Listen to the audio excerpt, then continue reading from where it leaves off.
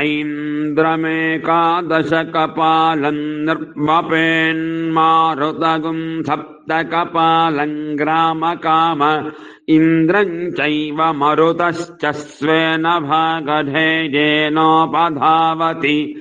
त एवास्मै स जातान् प्रयच्छन्ति ग्राम्येव भवत्याह वनीय ऐन्द्रमधिश्रयति गार्हपत्ये मारुतं पापवस्य सस्य विधत्ते सप्तकपालो मारुतो भवति सप्तगणा वै मरुतो गणश एवास्मै स जाता नवरुन्धे नोच्यमान आसादयति विषमे